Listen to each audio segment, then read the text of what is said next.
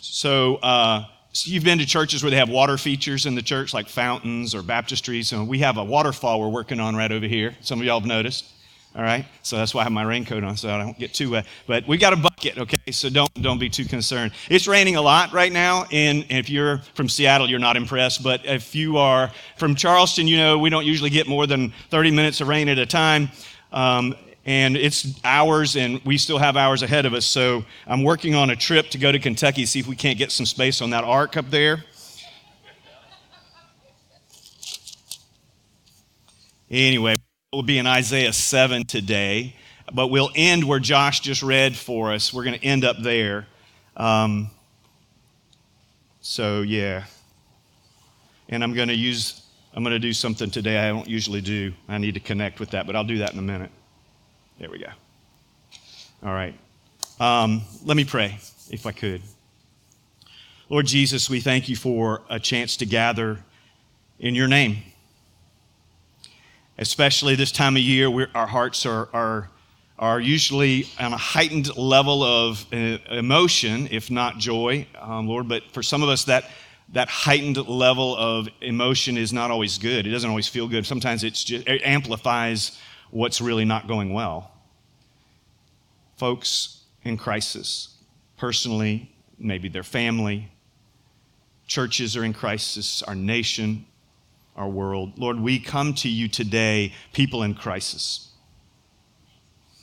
And Lord, we need you.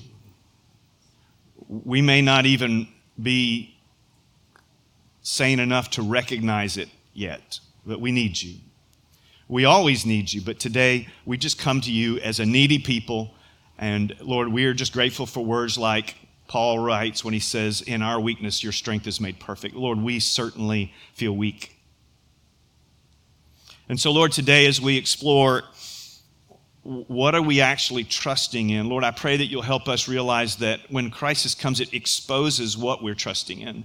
And then we have the question really to answer, is what I'm trusting in something that is worthy to be trusted?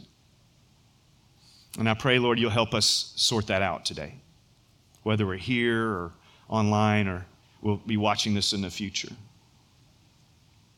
We need you in Jesus' name. Amen. So 365 days ago was the day our family fell through that deck. And I'm grateful for God's mercy through all of that, the day of and every day since. And while we still have things that are healing, and we still have, whether it's physical or emotional, mental, God has been very good. So we're grateful for that. But that was definitely a crisis. I don't know if you're a dad and you can imagine having 9 of your closest family members in the ER at the same time, what that would feel like. I don't know if I could imagine that if I was in your shoes. I lived it, and so I kind of have a sense of what crisis is like. That's probably the greatest crisis I know it's the greatest crisis I've ever been through, probably most of my family. Crisis reveals to us what we trust in when it really matters. Okay? And I can tell that for that day, I was turning to the Lord. It was just automatic. I didn't have to think about it. I just did it. And the only reason I can figure out is this cutting out? All right, we'll give it one more try. They told me not to use this headset. It's my favorite. Is that I've learned to do it in the small things throughout the year. Each day. It's like, do I ask God to answer this prayer? It's awfully small prayer request, as if there's such a thing as a big prayer request to God. To us, they're big and small, but to God, they're all small, right? They're all a piece of cake. So I think this is the point. 3 points in a poem, that's a typical sermon, right? 1 point today. All right? If we either stand firm in our faith or we don't stand at all. We either stand firm in our faith or we don't stand at all. And that's actually a verse in the text we're looking at today. So I'm going to read the text, and then we're going to have to take a little history lesson. Let's go. We're in chapter 7. We're going to read 17 of these verses out of the book of Isaiah. 700 years before Christ. When Ahaz, son of Jotham, the son of Uzziah, was king of Judah, King Rezin of Aram, Pekah, son of Remaliah, king of Israel, marched up to fight against Jerusalem, but they could not overpower it. Now the house of David was told, Aram has allied itself with Ephraim. So the hearts of Ahaz and his people were shaken, as the trees of the forest are shaken by the wind. The Lord said to Isaiah, go out, you and your son Shear-Jashub, and meet Ahaz at the end of the aqueduct of the upper pool on the road to the launderer's field. Say to him, be careful, keep calm, and don't be afraid. Do not lose heart because of these two smoldering stubs of firewood, because of the fierce anger of Rezin and Aram and of the son of Remaliah. Aram, Ephraim, and Remaliah's son have plotted your ruin, saying, let us invade Judah. Let us tear it apart and divide it among ourselves and make the son of Tabeel king over it. Yet this is what the sovereign Lord says. It will not take place. It will not happen. For the head of Aram is Damascus, and the head of Damascus is only Rezin. Within 65 years, Ephraim will be too shattered to be a people. The head of Ephraim is Samaria, and the head of Samaria is only Remaliah's son. If you do not stand firm in your faith, you will not stand at all. Again, the Lord spoke to Ahaz, ask the Lord your God for a sign, whether in the deepest depths or the highest heights. But Ahaz said, I will not ask. I will not put the Lord to the test. Then Isaiah said, hear now, you house of David. Is it not enough for you to try the patience of humans? Will you try the patience of my God also? Therefore, the Lord himself will give you a sign. The virgin will conceive and give birth to a son, and will call him Immanuel. He will be eating curds and honey when he knows enough to reject the wrong and choose the right. For before the boy knows enough to reject the wrong and choose the right, the land of the two kings you dread will be laid waste. The Lord will bring on you and on your people and on the house of your father a time unlike any since Ephraim broke away from Judah. He will bring the king of Assyria. All right. You probably understood about 10% of that, okay?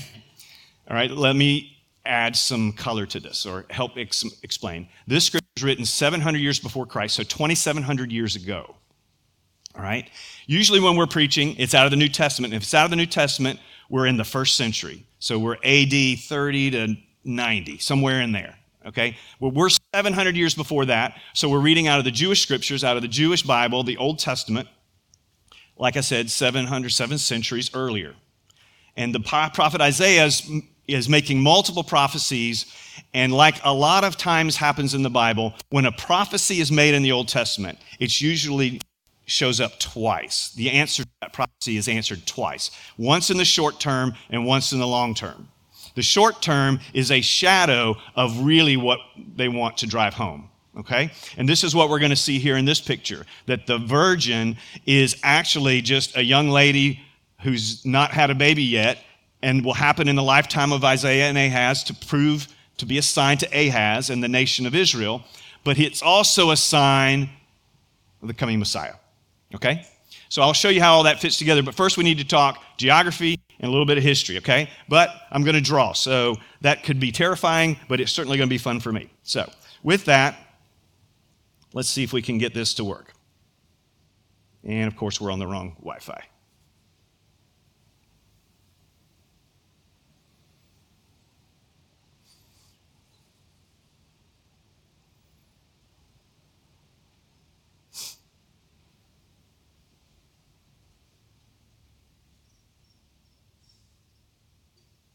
All right, here we go. Okay, now, let's start with the United Kingdom, okay? Not the UK that we think of as England, but the United Kingdom of Israel, all right? So you have the United Kingdom, Israel, okay? And they started with 3 kings. Saul, so we have King Saul, King David, and King Solomon. Okay? And David was king around 1000 BC. Remember now, BC counts downward, not up, down to 0, and then AD picks up and goes positive, right? All right, so that's the United Kingdom of Israel, starting roughly around 1,000. And then after Solomon's son ends up doing a horrible job, and so 10 of the 12 tribes of Israel split off. And they're all located mostly in the north, and I'll draw that in a minute, and we end up with 2 kingdoms. We have the northern kingdom where 10 tribes went, and the southern kingdom where 2 tribes stayed around Jerusalem. And we have civil war, north and south. Here we go again, right? Or maybe forerunner, right? So you have the northern kingdom and the southern kingdom. Okay? In the Bible, the northern kingdom is called Israel. But I'm going to use a little I to represent, because it's not Israel we're used to seeing. And the other side is called Judah. Okay? And the capital of Israel is Samaria. And the capital is Jerusalem here. Okay? Now, the Bible likes to use different words to say the same thing. Okay? One of the words that is oftentimes used for Israel is Jacob, because Jacob's name was changed to Israel, and you had the 12 sons that became the 12 tribes. Okay? Well, later, after Joseph, sometimes Israel was called Ephraim, specifically referring to the northern kingdom or the 10 tribes, because Ephraim was one of the 10 tribes that went north. So I'm going to put here in parentheses Ephraim, just so we remember it, because it's in our passage, which is why it's so confusing sometimes to read the Old Testament. It's just like, who's Ephraim, and why are we talking about Ephraim when we're actually talking about the northern tribes of Israel? Okay? All right. Judah is sometimes called the house of David, because David comes from the tribe of Judah. The line of David is the line of the Messiah, so that's why that's important. Okay, one more thing so now each one of these has a king in our passage today. So today, a rough date is 734 BC. 734 BC. Remember, we started around 1,000 with David, the United Kingdom, Saul, David, Solomon, and then it split. And for that 250 plus years, there were lots of kings on both sides. All the kings on the Israel side were evil. I don't mean just bad kings, I mean evil. Some of the kings on the Judah side were evil, but most were not. Most of them were good, like David, okay? So the king on the left, Israel, is Pekah. Not Pikachu, Pekah. And then on the right, we have Ahaz. All right? Those are the kings. Now, broaden out, zoom out a little bit, and we have Syria is in the picture, okay? You would have seen Aram, Syria, okay? And today we have a country called Syria, and it is the same country. Aram is the way it's called. And I looked and I saw conflicting information. In some places they were used interchangeably, and some places Syria was larger and Aram was part of Syria. But regardless, we're going to put them together for today, and the capital is Damascus, which is true today. Tells you how old that city is. Okay, so that's another nation that's in play, and the king there is Rezin. Okay, you remember that name from our passage we just read? So we read about Rezin, we read about Pekah, we read about Ahaz, and they're all evil kings. Ahaz is an evil king, okay? In fact, he's our prime example of someone who does not want to stand firm in his faith in the Lord, even though he's in crisis. He is the one in crisis. He's in crisis, his family's in crisis, his nation is in crisis. Okay. All right, I think we're done here. So let's draw a map. Don't groan. Okay, here we go. All right, this is the Mediterranean Sea. That's water. All right? All right.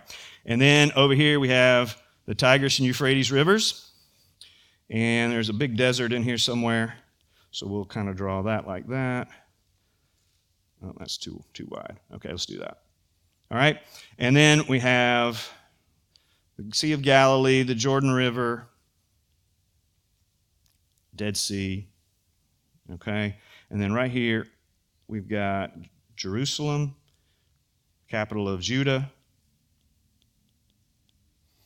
And then we have Samaria, capital of Israel. And then over here we have Syria, whose capital is Damascus. Okay, remember all those? And remember the king, Syria is Rezin, Israel is Pekah, Judah, Ahaz. All right, so let's draw some boundaries, roughly boundaries here. Okay. All right. Now, there's a couple more players. All right, Egypt's down here. And they are a big player at that time, but they're not hostile towards this region. But they want to come into this region because somebody else is coming that way and they want to head them off. All right, kind of like the U.S. wants to fight our battles somewhere else. They want to fight their battles somewhere else, kind of that idea. Okay, Edom is another small kingdom over here. Philistia is over here. Okay, so these are all kingdoms, and these have been attacking Judah. So Judah and Ahaz are in crisis already because they're being attacked. Israel and Syria have had their wars, but they have decided they're going to form an alliance. And the reason is because of the bully on the block, and that's Assyria. Not Syria, Assyria, because it's not confusing at all, right? Okay, now Assyria is a growing empire that it makes these guys look like little dinky kingdoms, okay? And they're coming, and they're not just fighting, they've been going this way. They're down here. They've defeated Babylon, who will later flip the tables. They're also coming over, and they're making waves coming over. Okay? All right. Let me change the color here, which will help a little bit. Okay. So when we start, so now let me work through the passage. That'll help you. I'll refer to this as I need to. So when Ahaz, king of Judah, son of Jotham and the son of Uzziah, both good kings, even though Ahaz, their son and grandson, is not, was king of Judah, King Rezin of Aram, Syria, and Pekah, Israel's son of Remaliah, king of Israel, marched up to fight against Jerusalem, but they could not overpower it. Okay? This is why Ahaz is in crisis, because there are armies coming to his country to defeat them, replace him as king, put another person in king as a puppet king, so that the three of them can form an alliance to stand up against the bully Assyria.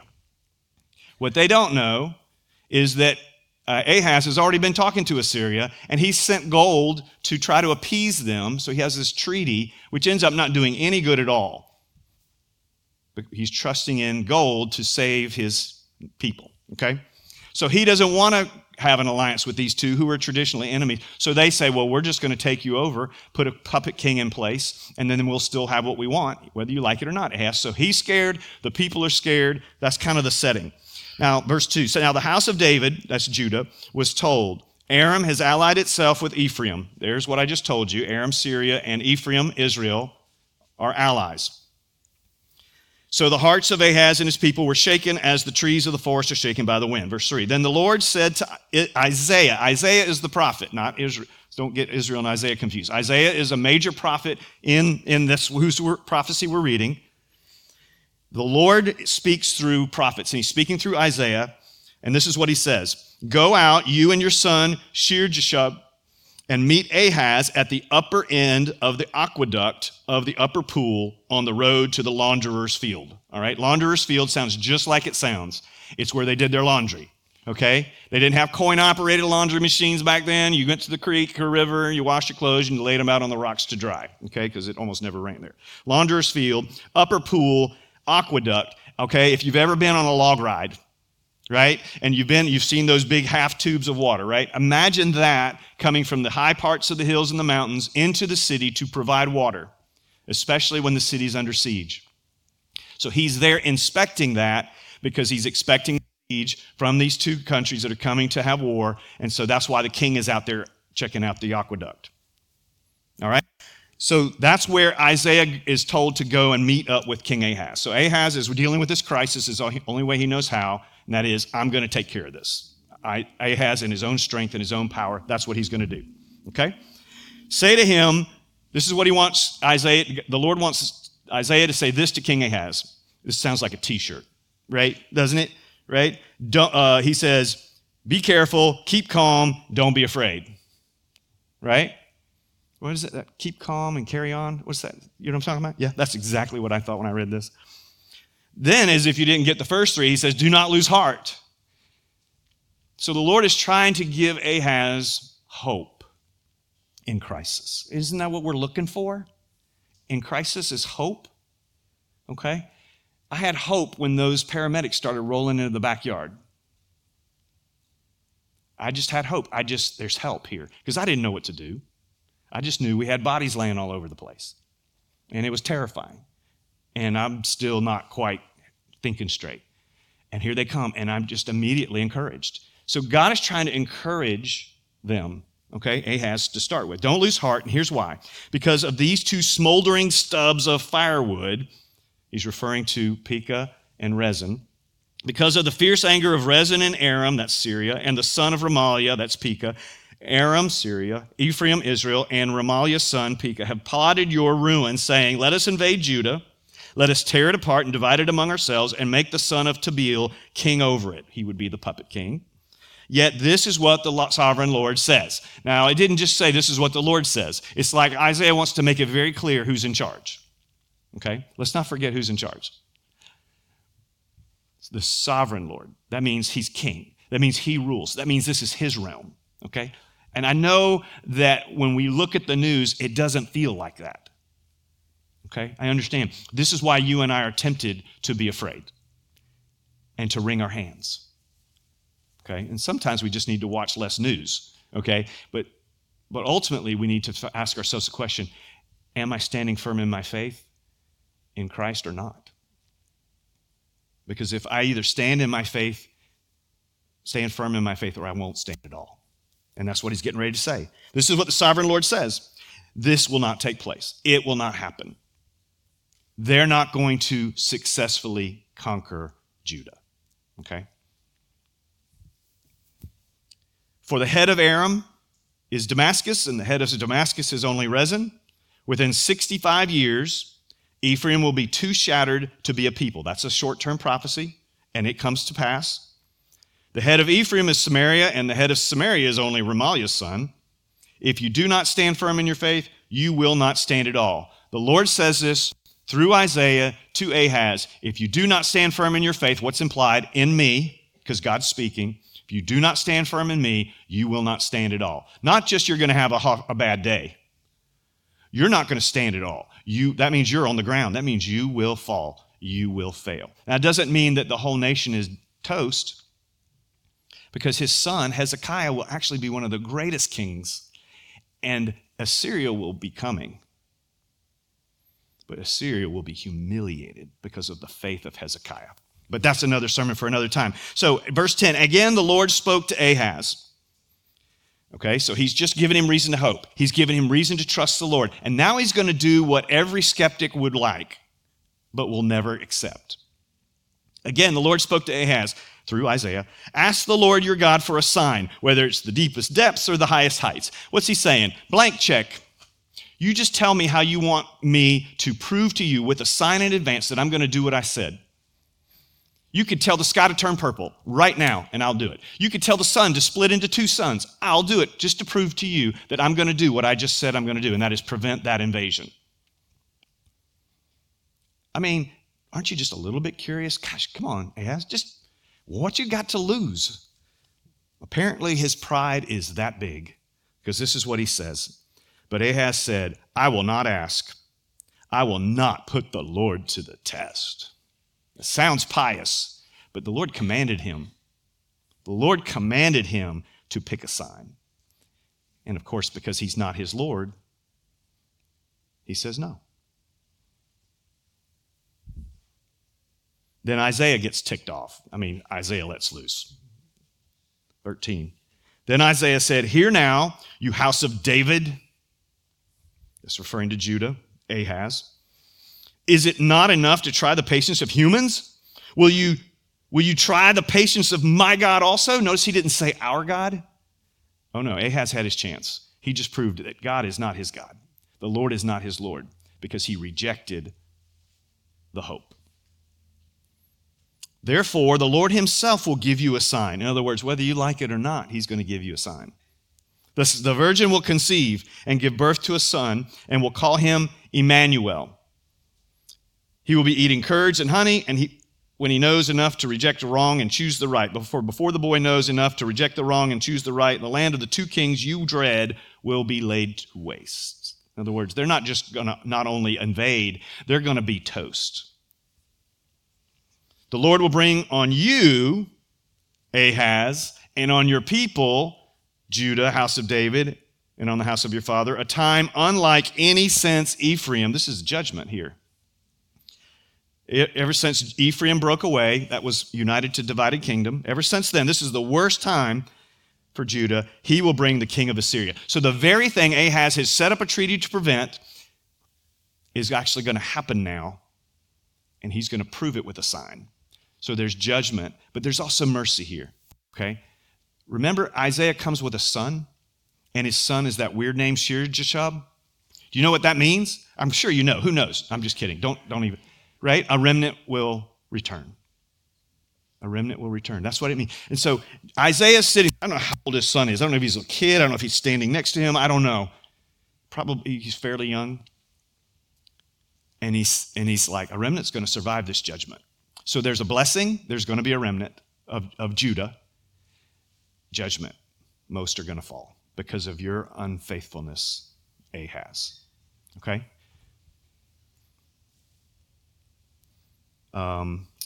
Let's see. So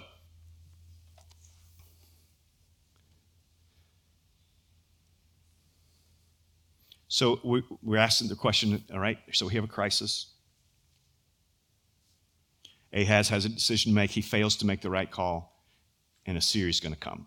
And Assyria will come, and in 3 years, in just 3 years from now, so 732 BC, Syria is defeated. 7 years after that, Israel is defeated, little I. Okay? Within that 65 years, it wasn't even close. And really what began the exile of the northern kingdom. So Assyria conquers Syria and Israel and begins to send them off. And that starts in 722 BC. Okay? Assyria will attempt to take Judah down in 701. And through a miraculous turn of events, God will strike down all 185,000 troops in one night without one sword being swung by Judah. And it's an amazing story in the life of Hezekiah. Just keep reading from here. Well, actually, you need to go to 2 Kings 16 plus 1 Chronicles 28 into 2 Chronicles probably. It's an amazing story of faith. Hezekiah takes this letter from King Sennacherib, who is at that time the king of Assyria, and it says he literally spreads the letter out on the altar in front of the Lord and prays. We can't do anything about this, Lord. There's no way we can defend ourselves against this nation. And God strikes down 185,000. And this is in 701 BC. I promise you, there's got to be t-shirts somewhere in Israel that say 701, and that's all they say. I just got to believe there's 701 t-shirts. Somebody's making money off of this. I just got to believe it. If not, maybe we should think about it. It was an amazing victory. People talked about it for years. You know, we talk about 9/11. Now Israel talks about 10/7. Some of them are going, yeah, but 701. 701, right? We could use a 701. We got a 701. And his name's Jesus. All right, let's wrap up. Turn to Matthew chapter 1. I want to show you why we went here. Starting in verse 18, this is how the birth of Jesus, the Messiah, came about. This is 700 years later. 700 years later. His mother, Mary, was pledged to be married to Joseph. That means that she was both engaged and married. I know, right? How are you engaged and married? This is how. You're engaged for a year, and she better be a virgin at the end of that year, and you're legally married. That's how it worked. And if you wanted to get out of that year-long engagement, you had to get a formal divorce, which brings a whole other set of questions we won't address today. His mother, Mary, was pledged to be married to Joseph, but before they came together, she was found to be pregnant through the Holy Spirit. And everybody freaked out that she was pregnant because nobody believed she was pregnant through the Holy Spirit. And this disgraced her, Joseph, her family, his family, and gave Joseph a lot of reasons to go, okay, this is not working. And because Joseph, her husband, was faithful to the law, which is Matthew's way of saying, here's a man of integrity, a good man, a good Jew, and yet did not want to expose her to public disgrace, a man of mercy, he had in mind to divorce her quietly, which he had the legal right to do per the Old Testament. But because God's up to something else, but after he had considered this, an angel of the Lord appeared to him in a dream and said, Joseph, son of David, line of David, Davidic dynasty, the Messiah will come from that line. Do not be afraid, right? Why? Because God is with us. To take Mary home as your wife, because what is conceived in her is from the Holy Spirit. That means that he is holy, he is from God, and he is not yours. You can adopt him, but he is not your son. He is my son. Which makes sense if you think about it. Jesus couldn't have two earthly parents because he's a little older than both of them, right? Eternal, okay? So eternal Father through the Holy Spirit, but human Mary. So this is why Jesus is able to be fully divine and fully human at the same time. I can't do the math. I can just tell you what it says. She will give birth to a son, and you are to give him the name Jesus, because he will save his people from their sins. And the name Jesus means the Lord is my salvation, so that fits. 22. All this took place to fulfill what the Lord had said through the prophet. Interesting, he doesn't even name the prophet, because everyone in that day would have known what prophet, because this Matthew was written to Jews who were either Christians or Jews who they were hoping would become Christians. Because a Christian is a completed Jew if you started out Jewish, if you can follow that. This is quoting Isaiah 7:14. The virgin will conceive and give birth to a son, and they will call him Immanuel, which means God with us. Now, in Isaiah, they wouldn't have read it virgin. They would have heard the same word. Alma is the Hebrew word. And the same word is used in both places. I know this is Greek, but the equivalent. And so what they would have in Isaiah's day and in Ahaz's day, for him to see the sign, okay, that was going to prove that God was going to keep his promise, there had to be somebody in the palace or somewhere close to Isaiah and or Ahaz, and they were related, by the way, that a woman who was of sexually mature enough age to have a baby, yet not married, was going to have a baby, and I don't know if she was going to get married and have the baby. I don't know. I don't have all those details. And she was going to name him Immanuel, which means God with us, and within a few years of him being able to say what's right and wrong, Syria and Israel, northern kingdom, little I, would be defeated as a proof and a sign that God was going to do what he said he was going to do. Okay? Not only for Ahaz and them, but us today. Because this is the one that really matters. Okay? God he's working, we're playing checkers and he's playing 4D chess, right? I mean, he is just so far ahead of us. And we just have no confidence because we don't take the time to read and think and realize that there's so many connections in his word all throughout that there's no way a person could have put this together. There's just no way. And that's why he ends with that. So I want to ask you the question that, we're probably all asking. It's like as I deal with crisis or when crisis comes, and if it hasn't come yet, it's coming, what faith will be revealed in your life? What kind of faith will there be? And whom will it be? Because everybody on the planet has faith. Even the atheist believes there is no God because he can't prove it. Even the agnostic who questions and looking for an out can't prove there is no God.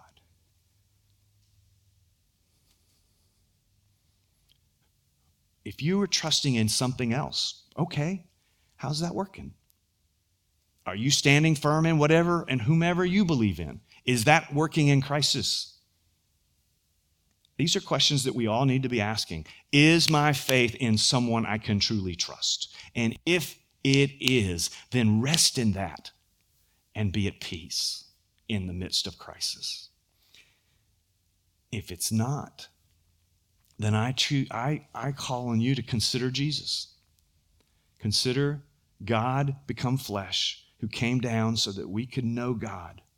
There's a tweet I saw last night, and a guy tweets a Tim Keller quote, which basically says that Jesus came down so that we could know God. And it was another Christian who replied, it's Twitter, right? I know, X. But, and they reply, no, sir. And then he gave this theologically rich 2 paragraphs of why Jesus came. And ultimately he was saying to glorify God, not to reveal himself to us or whatever. And I'm going, that was unnecessary. Because for one, that was kind of ugly. And for two, Keller was right. And you're right. Why can't it be both? And this is where we keep shooting ourselves in the foot. And it's like, oh, my faith is so I can take down my brothers because they're not quite exactly like me. Folks, we got a world that's dying and going to hell. And we're shooting arrows at each other like they don't matter. Okay? We're in crisis and the world is in crisis. Listen, spiritually, the world's on fire all around us. What are we doing? Okay? Are we just sticking our heads in the sand and pretending it doesn't affect us? It's here, it's coming. We're living in this world. But we know this is not all there is. At least I know this is not all there is, because Jesus didn't come so that we could have abundant life only in this life. He said, I am the way and the truth and the life, the narrow way that leads to life, eternal and abundant. This isn't all there is. If this is all there is, I'm depressed. Call me depressed, because this is not good enough. I'm sorry, Jesus died for more than this, okay? But it starts here. This is where the battle is. Are you going to stand firm in your faith in Christ or not? This feels very black and white. And I struggle with that because there's nuance in Scripture, right? And I know that there are days when my faith is stronger and there are other days when my faith is weaker. I have I'll call them micro doubts. Not macro doubts. I don't doubt God and that all of this is true. But I have my micro doubts about, I wonder if he's going to help me today. I have those. Okay? But this is talking about, am I going to stand firm in Christ today, or am I just going to stand a little in Christ today? Because he'll take a mustard seed side of faith. He's saying, are you standing firm in me, or are you standing in something else? Well, that sounds kind of fun. Whew, yeah, are you standing in some other God that's not real, right? A God that can't speak, like they used to worship when they would worship a piece of rock or a piece of tree. And we go, oh, that's dumb, as we hold a piece of metal in our hands and look at it and worship it all the time, caress it, spend time with it, pour money into it. Sounds like church to me. I mean, I have one too. Right? I'm not telling you anything you don't already know, am I? But there's a battle. And the question is, are you standing firm in your faith?